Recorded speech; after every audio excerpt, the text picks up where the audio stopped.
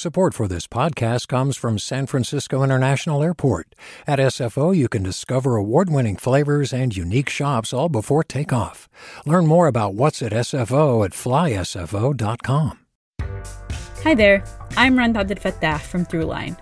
If you're listening to this podcast, you know that KQED produces exceptional storytelling that keeps you informed, inspired, and entertained.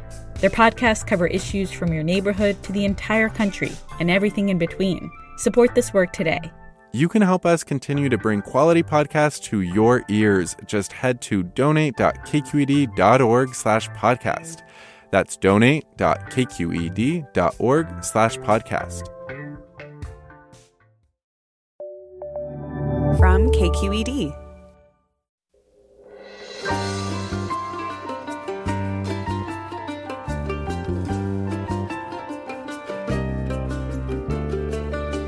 From KQED Public Radio in San Francisco, I'm Mina Kim. Coming up on Forum, it's being called a baby bust, a birth dearth. It's the expectation that the pandemic will intensify the U.S.'s already declining birth rate. California is reporting a 10% decline in births in 2020 compared to the year before. We'll look at how the pandemic is driving down birth rates and why researchers are worried about it. And we want to hear from you. Has the pandemic affected your family planning decisions? Tell us why after this news.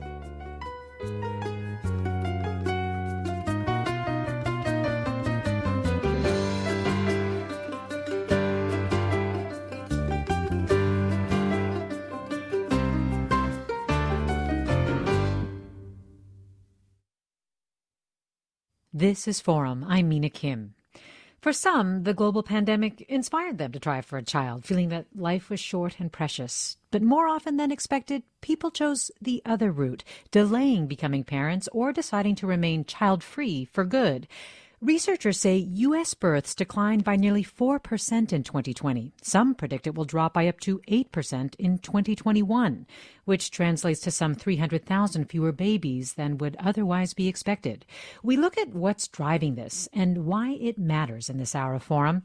Joining me, Eliana Dockterman, staff writer for Time, who wrote an October piece titled "Women Are Deciding Not to Have Babies Because of the Pandemic. That's Bad for All of Us."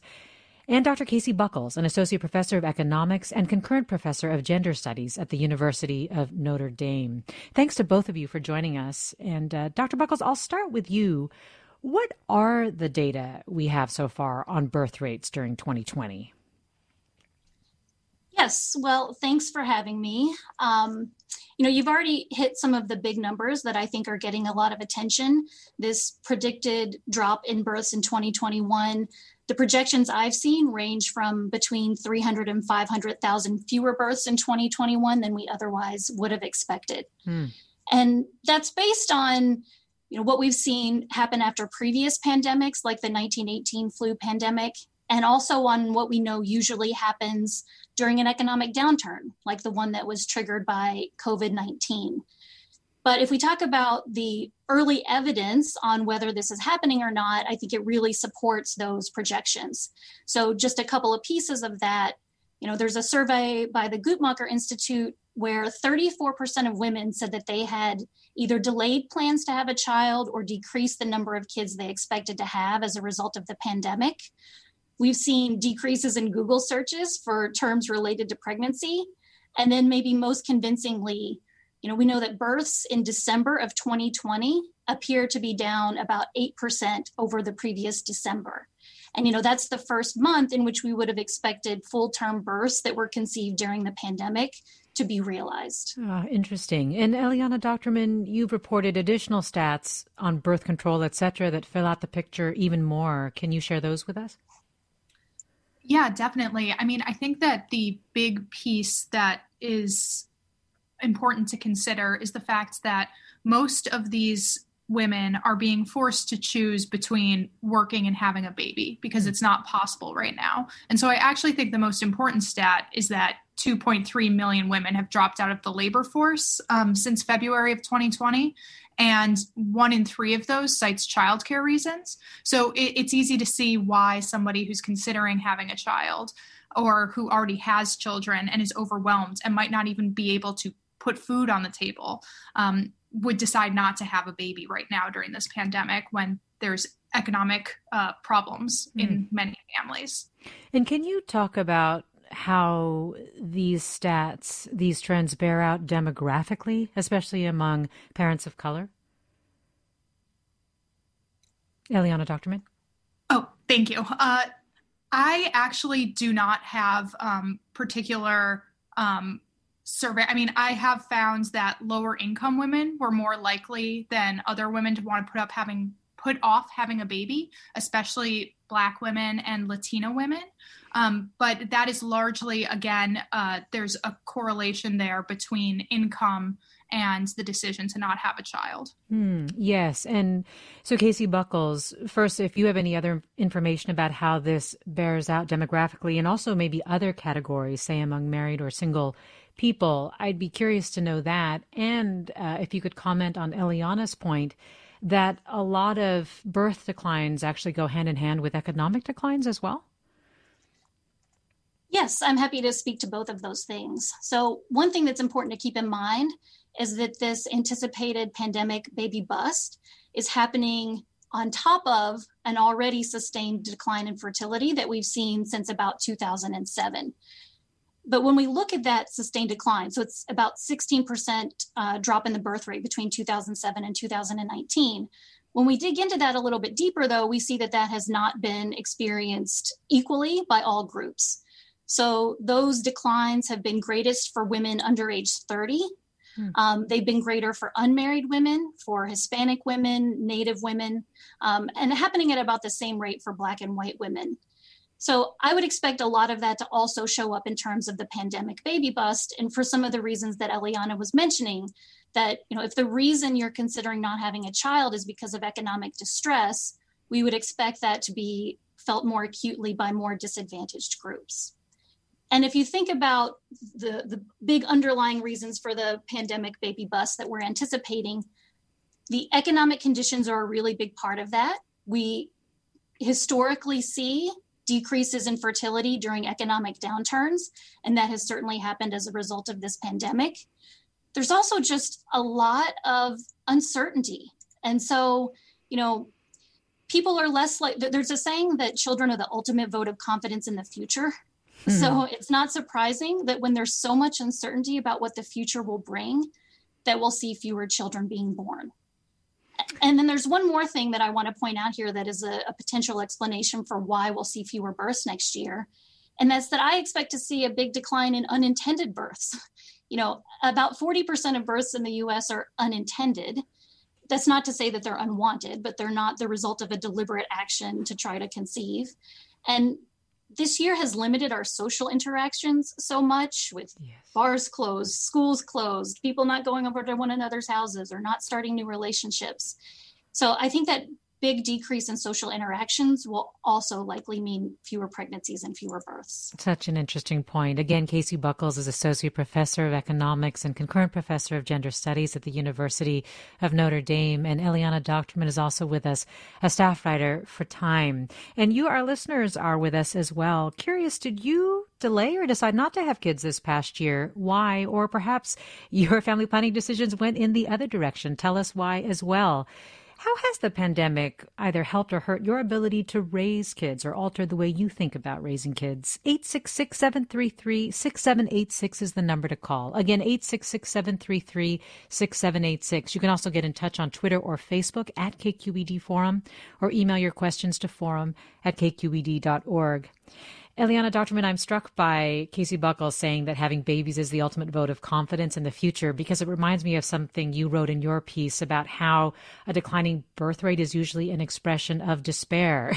And so they kind of go along the same lines.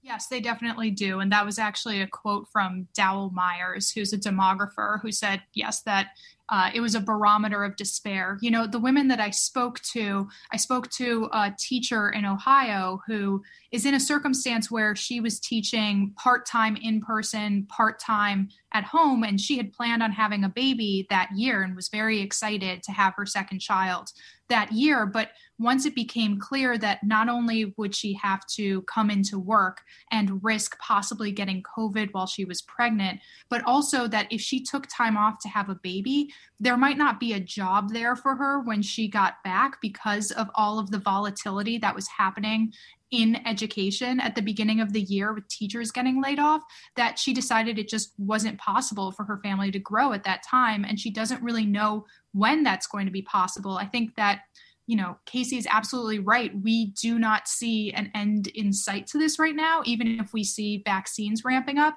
there's not a distinct point at which parents are able to say, okay, this is the time. And I think that that uncertainty certainly is part of the reason that's driving this. And it is rather depressing.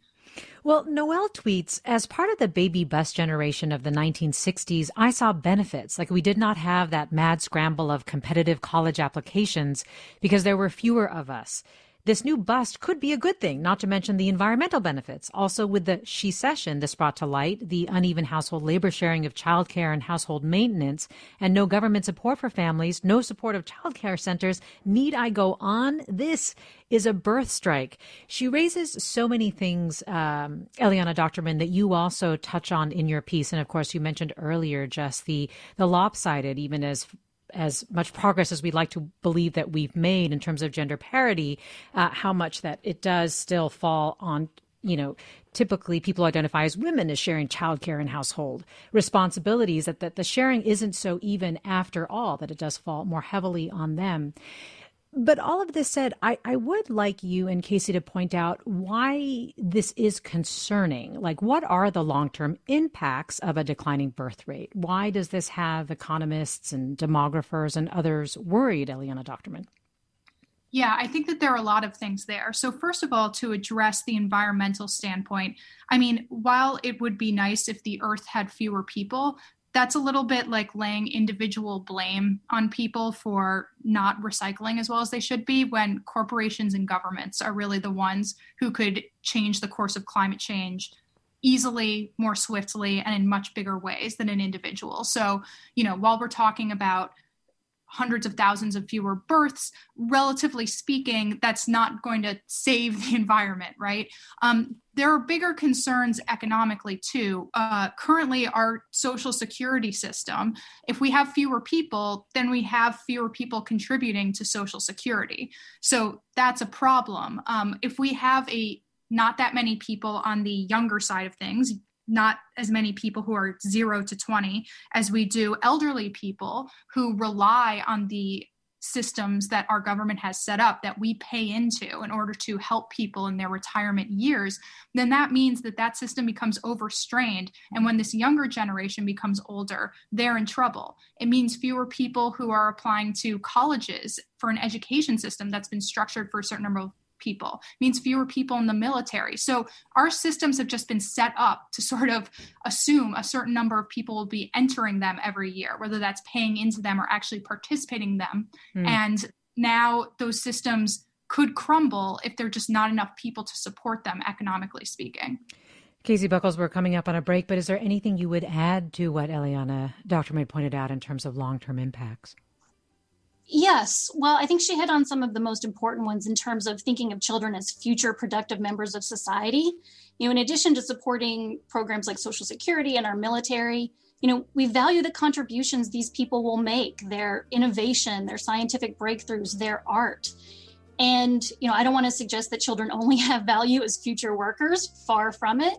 But that's a really important way in which they're valuable to all of us. Even if we don't have kids, you know, we'll all benefit from those contributions. And so I think the point is that kids have a value to society that's far beyond their value to their parents alone. We're talking about how the pandemic is dragging down birth rates. We'll have more with Eliana Dockterman and Casey Buckles after the break. Stay with us. I'm Mina Kim.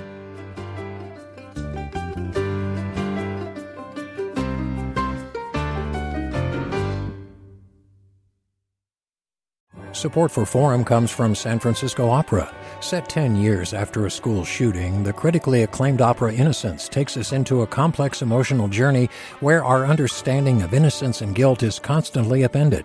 Kaya Sariaho's ethereal score collapses the past into the present as a community of survivors grapple with how to move forward. Don't miss the highly anticipated American premiere of Innocence, June 1st through 21st. Learn more at sfopera.com. Welcome back to Forum. I'm Mina Kim.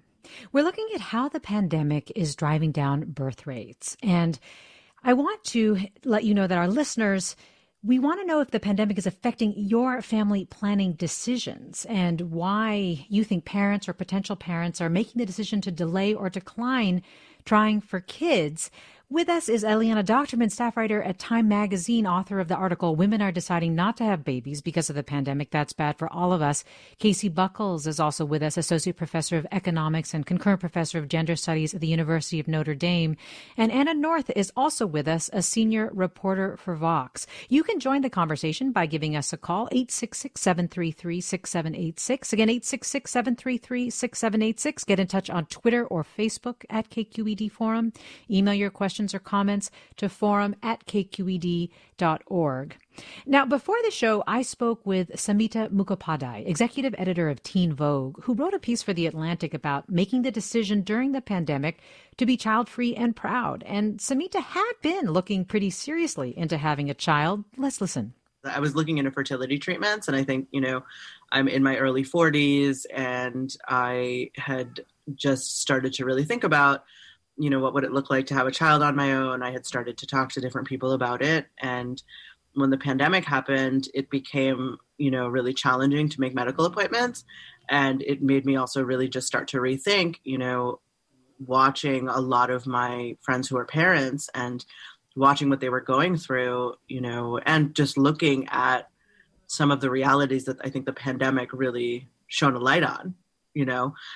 Were those environments that I wanted to bring a child into. And, I had to ask myself some really critical questions about whether that made sense for me or not. You also referred to parenting as an aspirational experience. What did you mean by that? And did that also factor in to your thinking right now that maybe not having a child is the way to go? There's many pressures, I think, that, we navigate as we get older. And I do think that one of them is this expectation that you're going to get married and you're going to have a family. I do think that that is part of the American dream. It's part of the narrative of getting older. And I think that I am part of a group of people that haven't kind of followed those rules, right? Like a fairly large growing group of women in their 40s that, may have been more focused on their careers in the last 10 years. And this debate is often framed as, women, and their naked ambition that they can't kind of move beyond and, prioritize a family. For most women, that's not actually how it works. For myself and most of my friends, we were just busy doing other things and we weren't able to kind of balance having a relationship or find the right person who made sense as we were kind of navigating those parts of ourselves and our personal development. And so I do think that there isn't a narrative yet for women and men who have kind of decided not to do the family route. And there are alternatives. Yes, absolutely. I have several friends that have had children on their own. I have several friends that have chosen not to have children, but they're still considered outliers. They're not considered the norm. And I think the norm is still this middle-class aspiration of two parents and kids.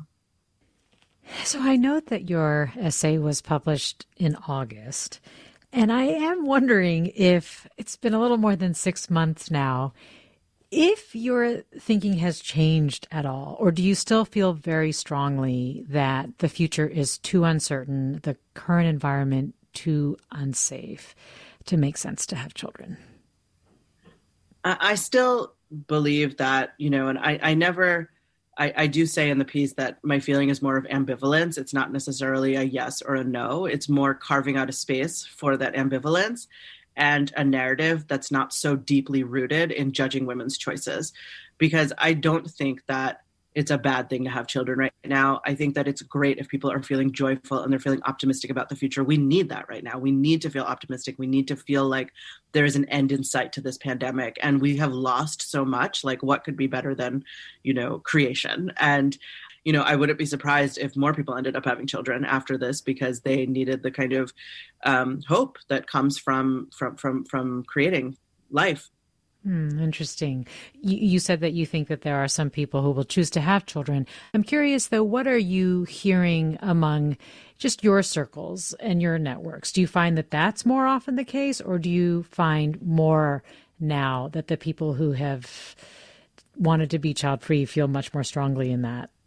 Yeah, my experience is the latter, that people that are child-free are feeling really good about this conviction, and that we are going into, we're about to rebuild our society, right? Like, we're about to rebuild and reemerge in the arts and in culture, and like our relationships to each other. All of that is still TBD. What I am hearing from friends is they feel grateful that they didn't have children during this time, and that they will continue to not as we navigate whatever comes next, because, there's a pandemic today. Who knows what's coming next year? Samhita Mukhopadhyay, thank you so much. Thank you. That's Samhita Mukhopadhyay, executive editor of Teen Vogue. And there are a lot of things that Samhita was saying that I want to dig into. Eliana Dockterman, I know you need to leave us, so I wanted to know first if there's anything that jumped out at you in terms of what Samhita was saying based on your reporting. Well, I definitely spoke to women who I think felt similarly in that they were watching. I spoke to a woman in Detroit who works in HR who was watching her friends have kids during this time and would be on Zoom calls with them, and things were hectic, and her first thought was, yeah, maybe not for us right now, because it simply seems at a time when we're all taking on so much. And I can say this myself as a woman without children. I honestly don't envy my friends who do have small kids right now and are juggling teaching and childcare on top of their jobs. I don't know how they're doing it. I have so much admiration for those people. But I also think that there are other people who are sort of planning for the future. I did a follow-up story to this in which I talked about how the number of women freezing their eggs went up last year. There's not a lot of data on this, but we surveyed 61 of the major clinics in the United States, and 54 of those had reported big upticks in the number of women freezing their eggs during the pandemic. So I have actually spoken to a number of women who feel very similarly, but are trying to leave their options open because they just don't know. As we've been saying throughout this, there's just no way to sort of predict what's going to happen in the future and plan your life around it. And people are trying as best as they can. Well, Eliana Dockterman, really appreciate having you on with us today. Thank you so much. Yeah, thank you for having me. Again, Eliana Dockterman, a staff writer for Time, author of the October piece, Women Are Deciding Not to Have Babies Because of the Pandemic. That's bad for all of us. Casey Buckles is still with us, Associate Professor of Economics and Concurrent Professor of Gender Studies at the University of Notre Dame. And Anna North is with us, Senior Reporter at Vox. And Anna North, one other quick point about what Samhita talked about. One of the things that she pointed out was how partly her decision in terms of deciding not to have a child and pursue fertility treatments was just the difficulty of getting the appointments. And it made me think more broadly about how access to healthcare really does affect people's ability to try for kids or have healthy kids for that matter. Yeah, absolutely. First of all, thanks so much for having me on the show. But yes, I mean, this is a huge issue that's become, only more glaring during the pandemic. I mean, people who were already pregnant, in the spring when the pandemic became really severe in a lot of parts of the U.S. found themselves trying to figure out, how am I going to keep my appointments? How am I going to, get checked out, see my doctor?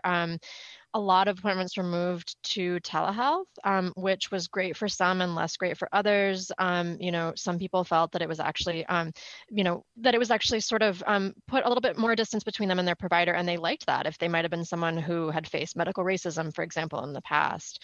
But for others, they worried that maybe their concerns weren't being taken seriously, or something did happen with their pregnancy. Maybe it wouldn't be noticed. And there were some extreme examples. There was a woman in New York who, her family later said, tried to get an appointment knowing that something was wrong with her pregnancy, wasn't able to be seen in person, and ended up actually dying in childbirth. So, it's been this scary time for a lot of folks, just whatever stage in their reproductive lives they're at. Yes, so that added part of it as well. Let me go to caller Jeanette in San Jose. Hi, Jeanette.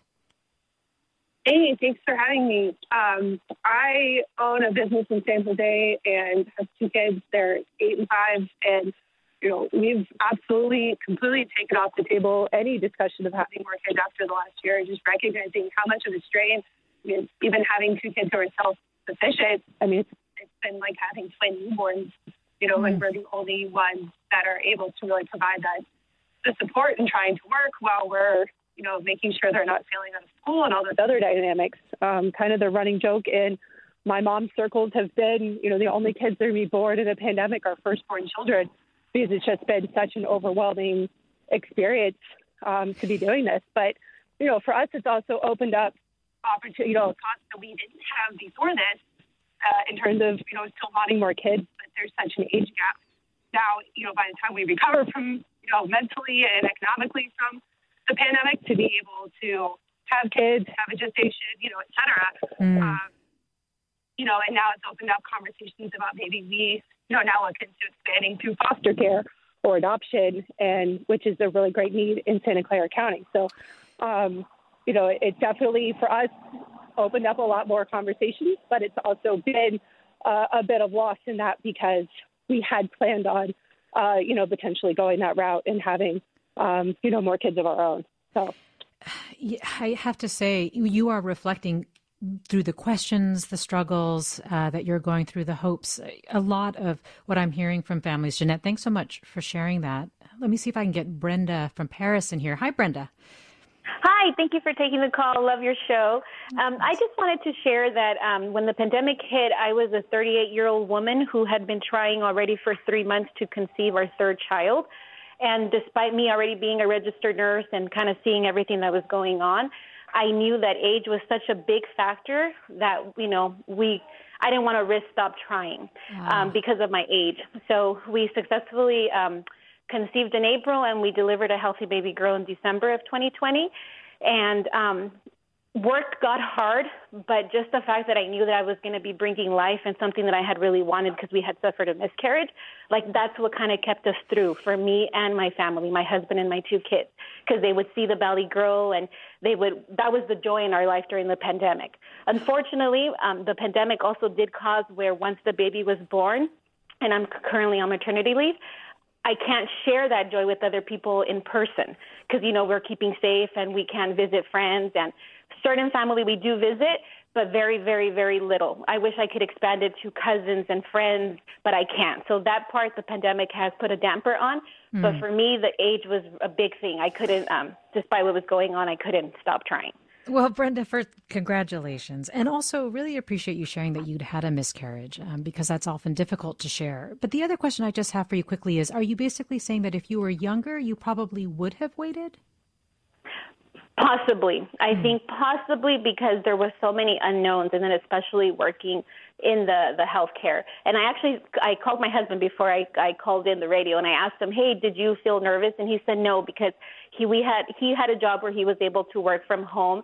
And in 2008, when the recession hit, his industry didn't really get hit. And we also brought a child in 2008 as well, and we managed. So I think just because, we've had that experience where just things see themselves through in one way or another, I think that's what why we probably weren't afraid. But for me, definitely the big thing was the age. It's I need to try now. Well, congrats again. And Casey Buckles, Brenda's raising some questions for me, which is, in her case, the age was a factor in spurring her to have kids. So do you think that what we're seeing is a postponement? Like, for example, after the pandemic, we could see what Samhita brought up is more people choosing to have children and having sort of a bump, like after World War II. Yes. Well, I think this is one of the $10 million questions as we see this pandemic baby bust and its consequences unfold over the next few years.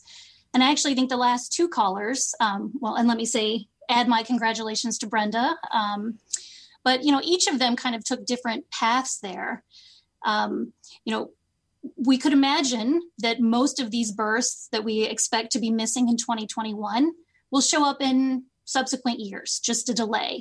And so, that might have some small implications for people's family structure or for schools, but not really big long-term impacts.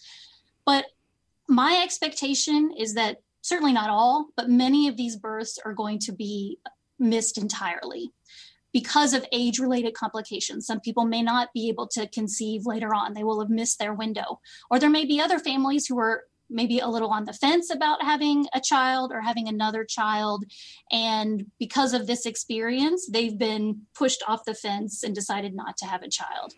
And for that reason, I think we will expect to see at least some permanent loss. And, that really just adds to the loss that we've all experienced during this pandemic. We've lost so much time with loved ones, celebrations, life experiences. And I think for some people, that's going to include the loss of children that they wanted to have, but ended up not having. It's interesting. So you're basically saying that it's more likely if you delay that you actually won't end up having the baby at all for certain reasons. And Anna North, are you seeing that also play out in your reporting as well, that a delay often does mean still decline in births? I think there's a couple of factors at play here. We can think about folks who might have delayed trying to conceive during the pandemic and, then find that perhaps they're not able to. And I think we can also talk about folks maybe like Samhita who look at this pandemic and say, maybe this is not in my plans. And I think, in that situation, we also have to look at sort of what this pandemic has revealed about what it's like to be a parent and have a child and even to be a child in America and sort of the resources that are available to you. Yes. It's been a time when we've seen, an extraordinary number of daycare centers, for example, go out of business. We've seen a lot of childcare workers, be on the front lines and be at risk, and some people quitting, many more being laid off. It's just really exposed how we don't actually have a nationwide robust system for caring for children in this country. And certainly I've heard from folks who look at that and say, well, should I bring a child into a country that maybe doesn't value me as a parent or doesn't value, the importance of taking care of my child and providing that child with high quality care? So, if we talk about missed births because of conception issues, I think, we may need to talk about folks who just decide that this is not going to work for them. Yes. And listener Sabrina lays it bare too. Sabrina writes, who wants to work full time for unequal pay, do most or all of the housework, and do most or all of the caregiving for a child? The pandemic intensified the lack of equity. It's not surprising women are opting out of the motherhood bondage trap, as Sabrina puts it. But Casey Buckles, I also think Anna North is really raising an important point, which is that in many ways, this pandemic, the result has really been both an indictment of sorts of our healthcare system as well as our childcare system. I think that's right. And the message from the listener, she used the word inequity. And that's something I've talked about before is fertility inequality. We hear a lot about income inequality and wealth inequality, but one implication of those types of inequality is that there are rising demands on parents. When there's a wider gap between the rich and poor, we see that parents feel more compelled to invest in their kids. They feel like they have to increase quality time, increase money spent on kids. So that makes kids more expensive in terms of both time and money, and people worry that they can't afford it. And then that's exacerbated by stagnant wages for the middle class, student debt, and housing prices. So, I really do worry about people who want to have children and feel like they should, but don't feel optimistic about their ability to provide and nurture for them. It's almost like children are becoming a luxury good that only the well-off can afford. And That's a real sign that our economy and society aren't as healthy as they should be. We're talking with Casey Buckles, Associate Professor of Economics and Gender Studies at Notre Dame, Anna North, Senior Reporter at Vox, and you, our listeners, are with us telling us about your family planning decisions and how they've been affected by the pandemic. We'll have more after the break. Stay with us.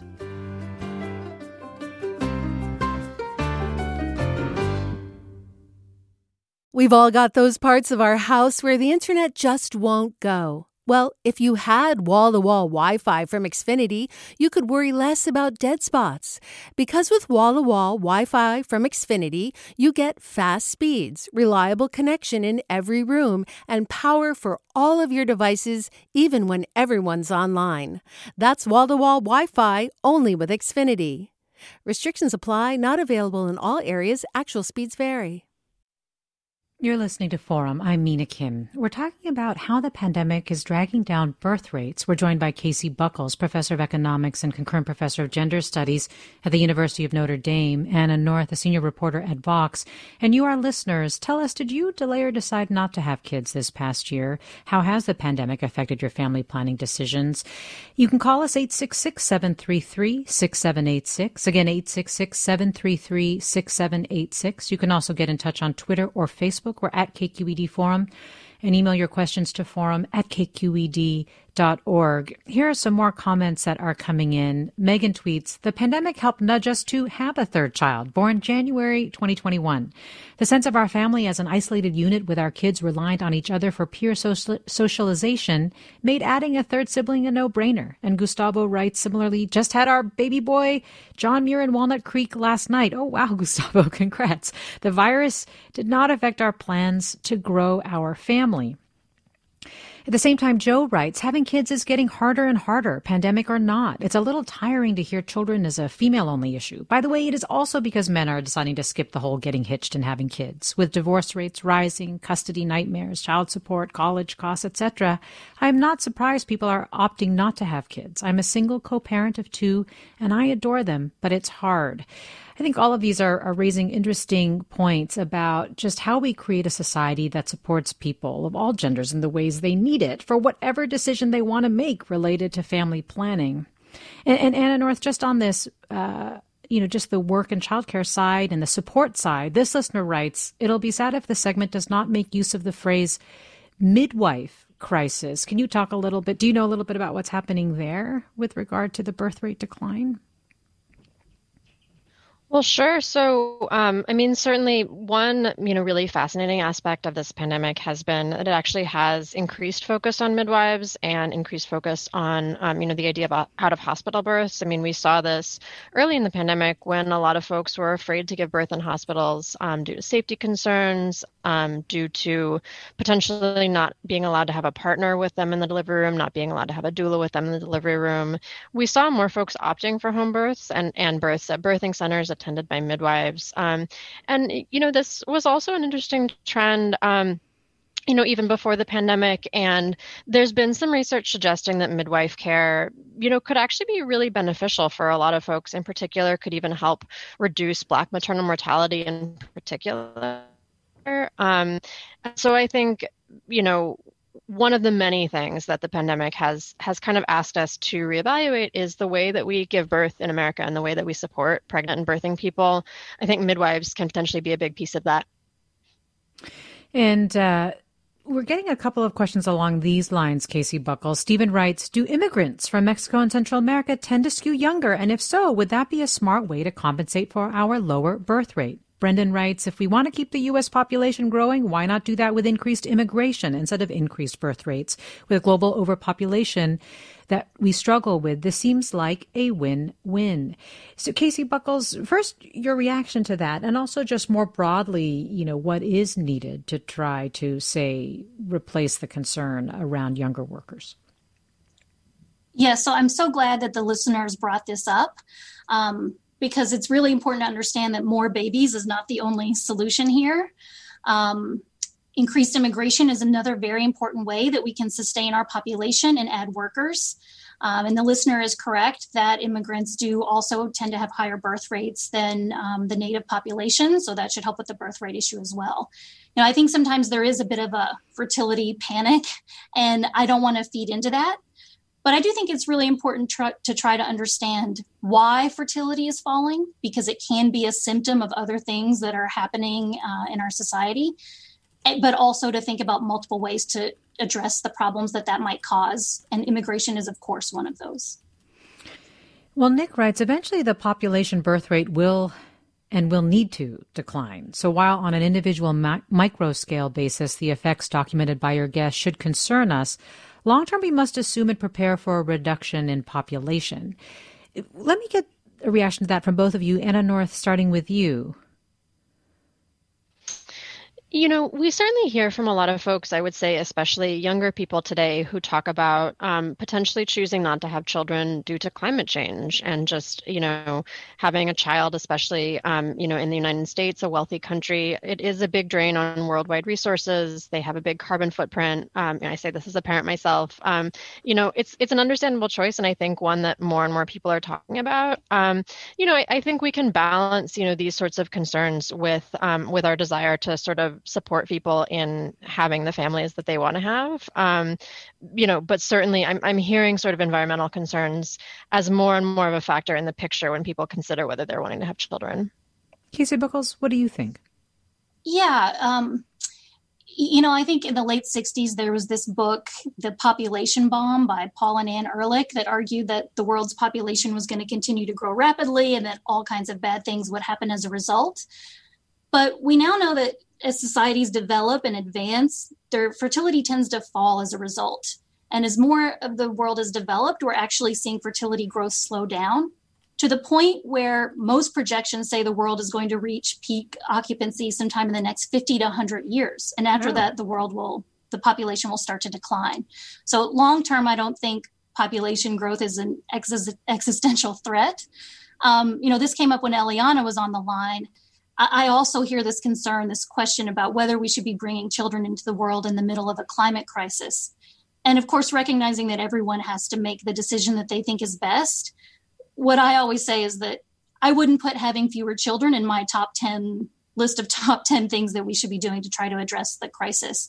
And not least of all, because the cost of not having a child that you would otherwise want to have is really high. We're talking with Casey Buckles at the University of Notre Dame, Anna North, senior reporter at Vox. You, our listeners, are also with us talking about how the pandemic has affected the birth rate. This comment from Emily, I'm curious, Emily writes, if you have thoughts on how the new child stimulus payments will affect birth rates, if at all. There is an idea that a guaranteed income floor may help parents who are on the fence about how to afford children or another child. Casey Buckles, that comment by Emily is just making me think about, have we created new supports, maybe in the stimulus package, as Emily is alluding to, that was recently passed by the Biden administration, that will help people who want to have babies, who make that choice, as you were saying earlier?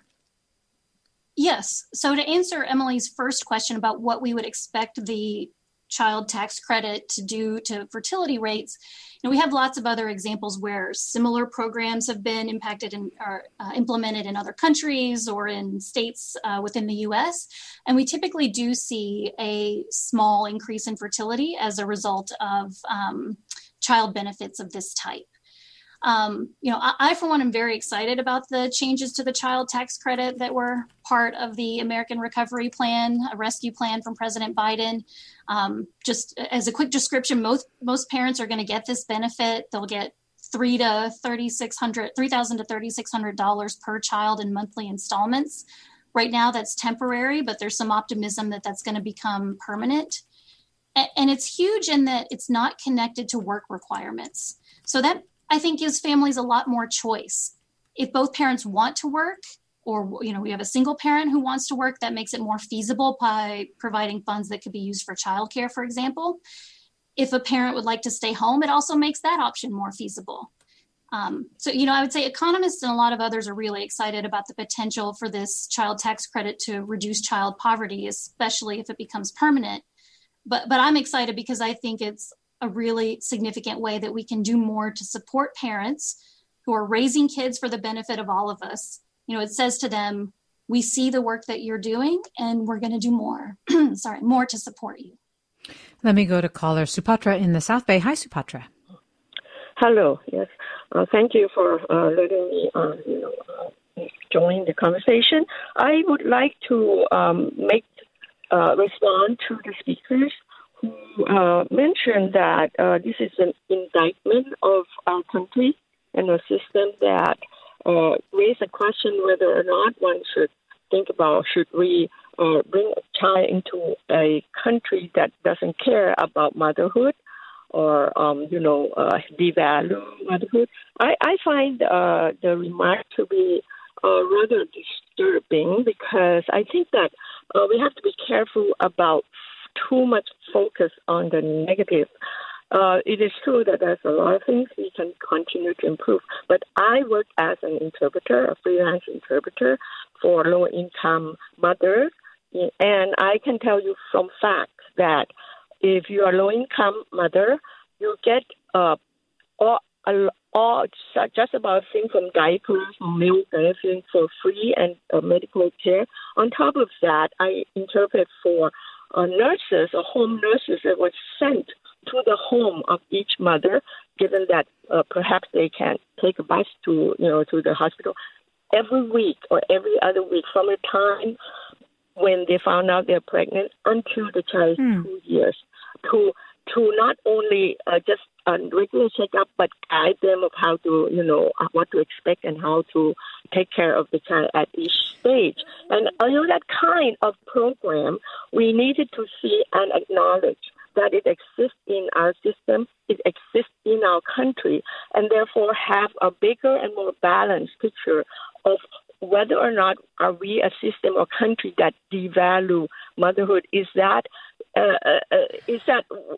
overstated to the negative? And I think that it creates a dark perspective of our system, our country, when if you look at a lot of other things. And currently, a lot of companies giving mothers a maternity leave for both mother and father.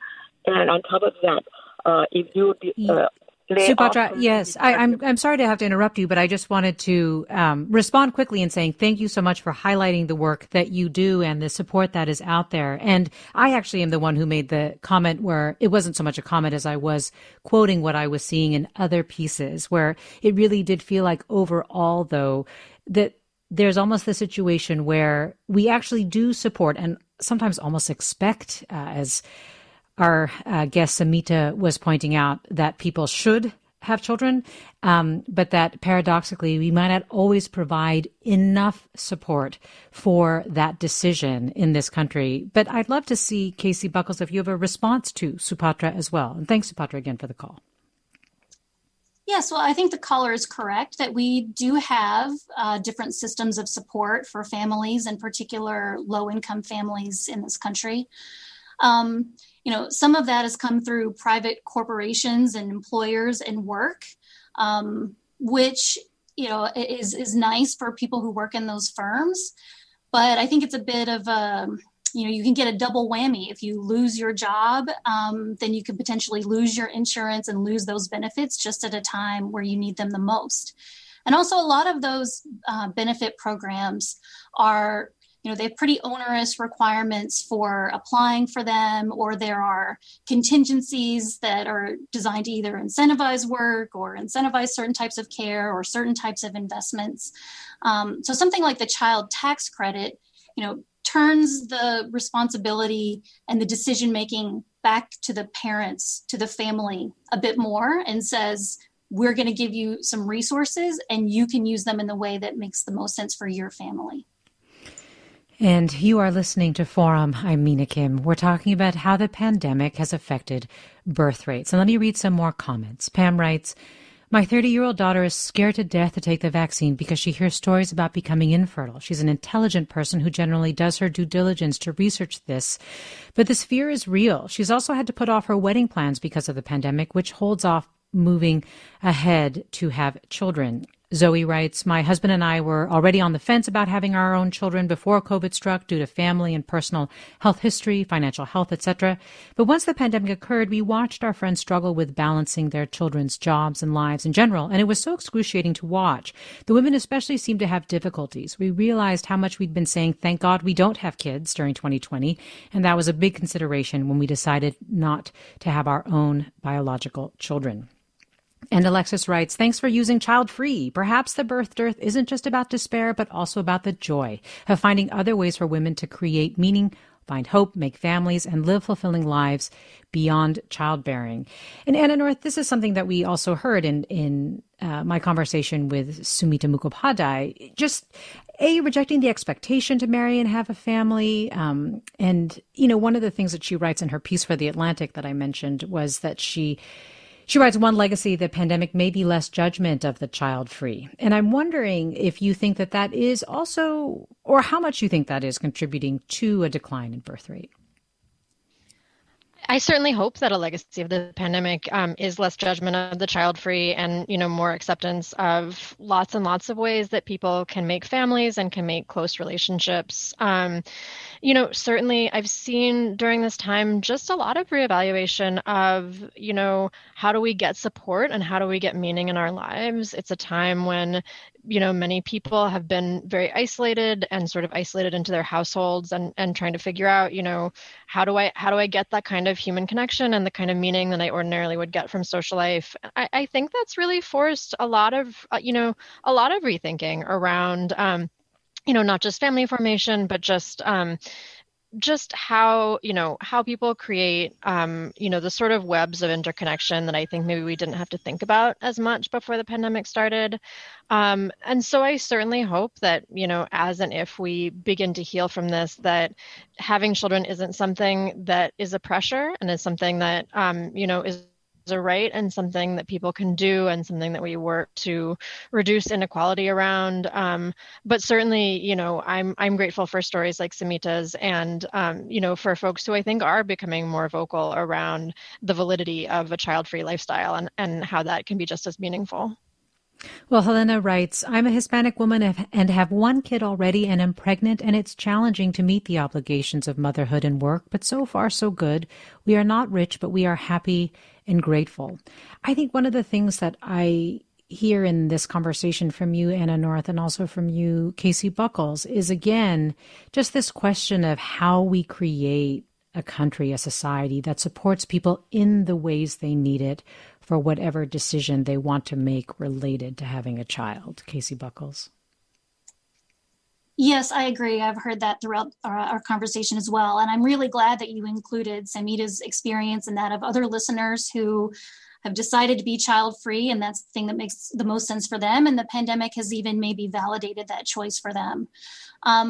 But, I think we're hearing from a lot of people that the uncertainty of the pandemic, the economic conditions that have come along with the pandemic have meant that they're not able to have what they otherwise would have wanted.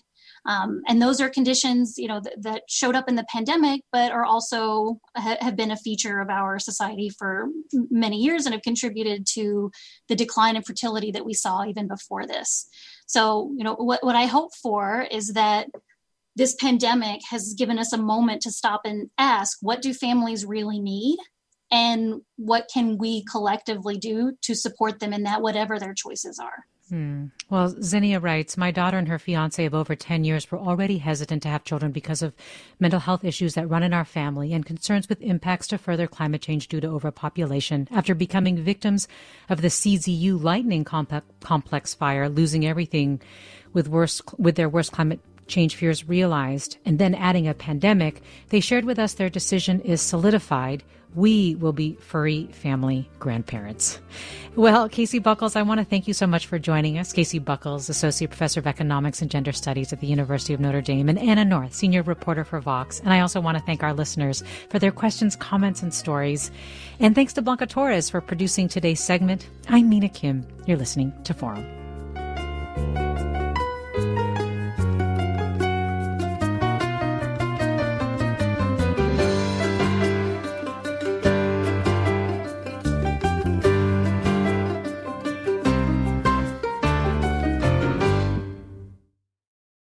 Support for Forum comes from San Francisco Opera. Set 10 years after a school shooting, the critically acclaimed opera Innocence takes us into a complex emotional journey where our understanding of innocence and guilt is constantly upended.